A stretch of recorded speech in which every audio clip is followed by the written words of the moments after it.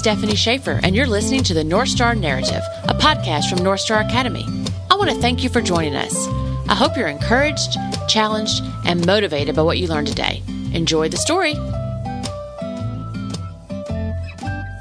Hey, everybody. We are back with Tasha Calvin from our advising department today. If you haven't checked out the previous two podcasts, you're going to want to do that. Getting to know our advising department, some tips that you need to know before you start at NorthStar Academy, and then how do you select courses. So a lot of stuff has been addressed in those previous two podcasts. Today, we're going to be talking with Tasha, who has lots of experience and knowledge about the guidance process through college. When you need to start, what are some of the things you're going to need to know, and just how NorthStar offers support in that area. So thanks, Tasha, for joining me in this third episode with our advising department. Great. It's good to be here. Thank you. All right. I'm going to let you just fill in all the information that parents are going to need to know, a lot of the questions I know that you get asked, and just what does NorthStar offer to parents and students as they begin the college process? The first place I would tell parents to go is our college planning guide. So that's located on our website under academics and college planning guide. And that's broken down to what students should be doing 9th, 10th, 11th, and 12th grade. And so it breaks it down step by step, everything from, planning your courses, logging into Genius, registering for the ACT or SAT. And then once you get into 12th grade, there's a lot of information there on the Common App, on Scoir, financial aid, and so forth. So definitely go to the college planning guide on the NorthStar website. What would you say to a parent that might be a little nervous in beginning this process, even thinking through as parents and students try to decide on what the best university is for them? The best advice I can give is to take it day by day and have that open communication with your student. Begin to just research what are their interests, what do they like, and try to take classes based on their interests. Have your student get involved in different things in the community or in sports or volunteering on things that they are really interested in. Because a lot of times I'll see students just try to do things to make their college application look good. And I definitely do not recommend that you do that. Try to find out what you're passionate about, what your gifts are, and focus on that.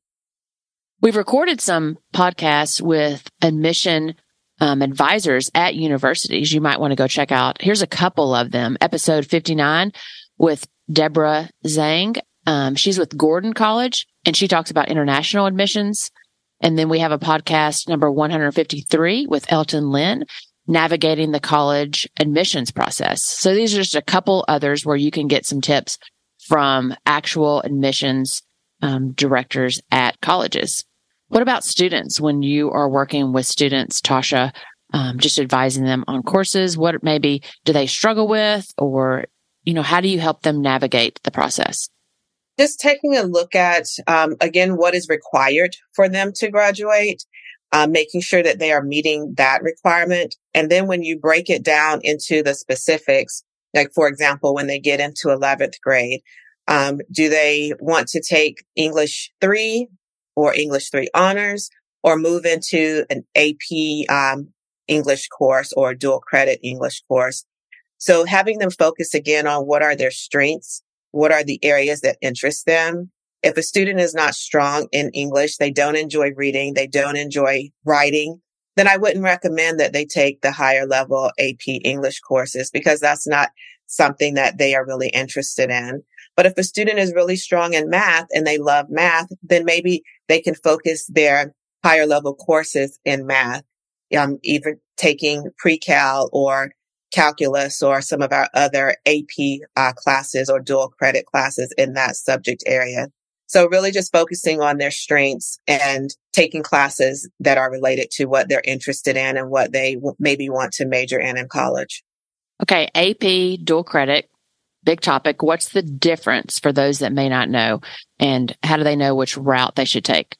So for AP classes, again, it's higher level classes, more critical thinking, going more in depth. It's pretty much like you're taking the first level college class, like you're sitting in a college classroom in your freshman year. So with the AP classes, you must also register with College Board to take the AP exam. So even though you may have taken and passed the NorthStar AP class, in order to get that college credit, you have to register with the College Board, go and take that AP exam, and then score a 3 or higher to get that college credit. And that really depends on the college that you're transferring the credit to. Most colleges will accept a 3. Some may require a 4 or a 5, and it depends on the AP exam as well. Colleges will not accept a 1 or a 2 for the AP exam. So that's very important to know prior to signing up for AP classes. For dual credit, we have an affiliation with Colorado Christian University. So when students sign up for our DC AP classes, they're taking our dual credit classes, and students register with Colorado Christian University. You don't have to take the AP exam after completing the DC AP classes. You automatically receive college credit through Colorado Christian University if you score a C or higher in the class. That doesn't mean you have to attend Colorado Christian University. That just means you receive the college credit. And wherever you decide to go to college, you will just request your transcript from Colorado Christian to be sent to that university to transfer the credit. Another question that we get sometimes is, do your students that graduate from NorthStar actually go to colleges and universities? How do you answer that? Of course. Yes, our students have gone to some of the top universities. They range from going to a junior or community college to a 4-year university. So our classes prepare students to be able to take that next step to go to college. And so our students not only attend college, but they do very well when they go to college. So yes, once students graduate from NorthStar, they do have a high chance of being accepted to many universities. And you can check out on our website a lot of the university names where students have gone to.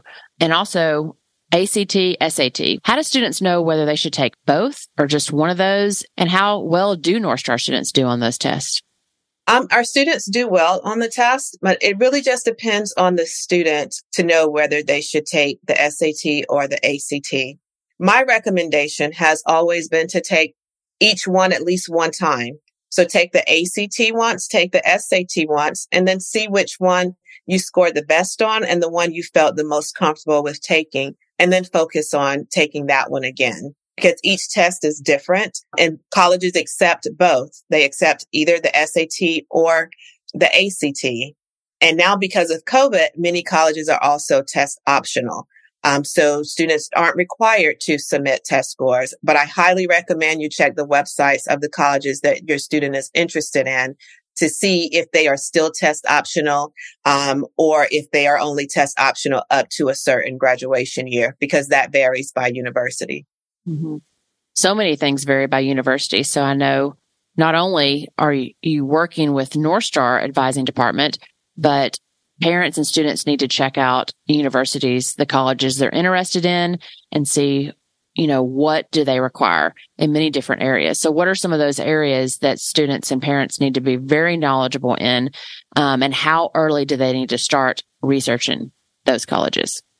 I would say definitely start at least thinking about and talking about it your student's freshman year of high school, just so you can get an idea of what your student may be interested in, because some students may not be interested in attending college. They may be, dead set on going into the military. So you can begin, having that conversation, but still have your student take classes to prepare them to go to college. Because I found many times that students may have an idea of what they want to do their freshman year, but by the time they become juniors, that changes. So begin having those conversations about what your student needs, no matter which route they want to take, so they can be prepared to take the classes that they need, regardless of what they end up deciding to do.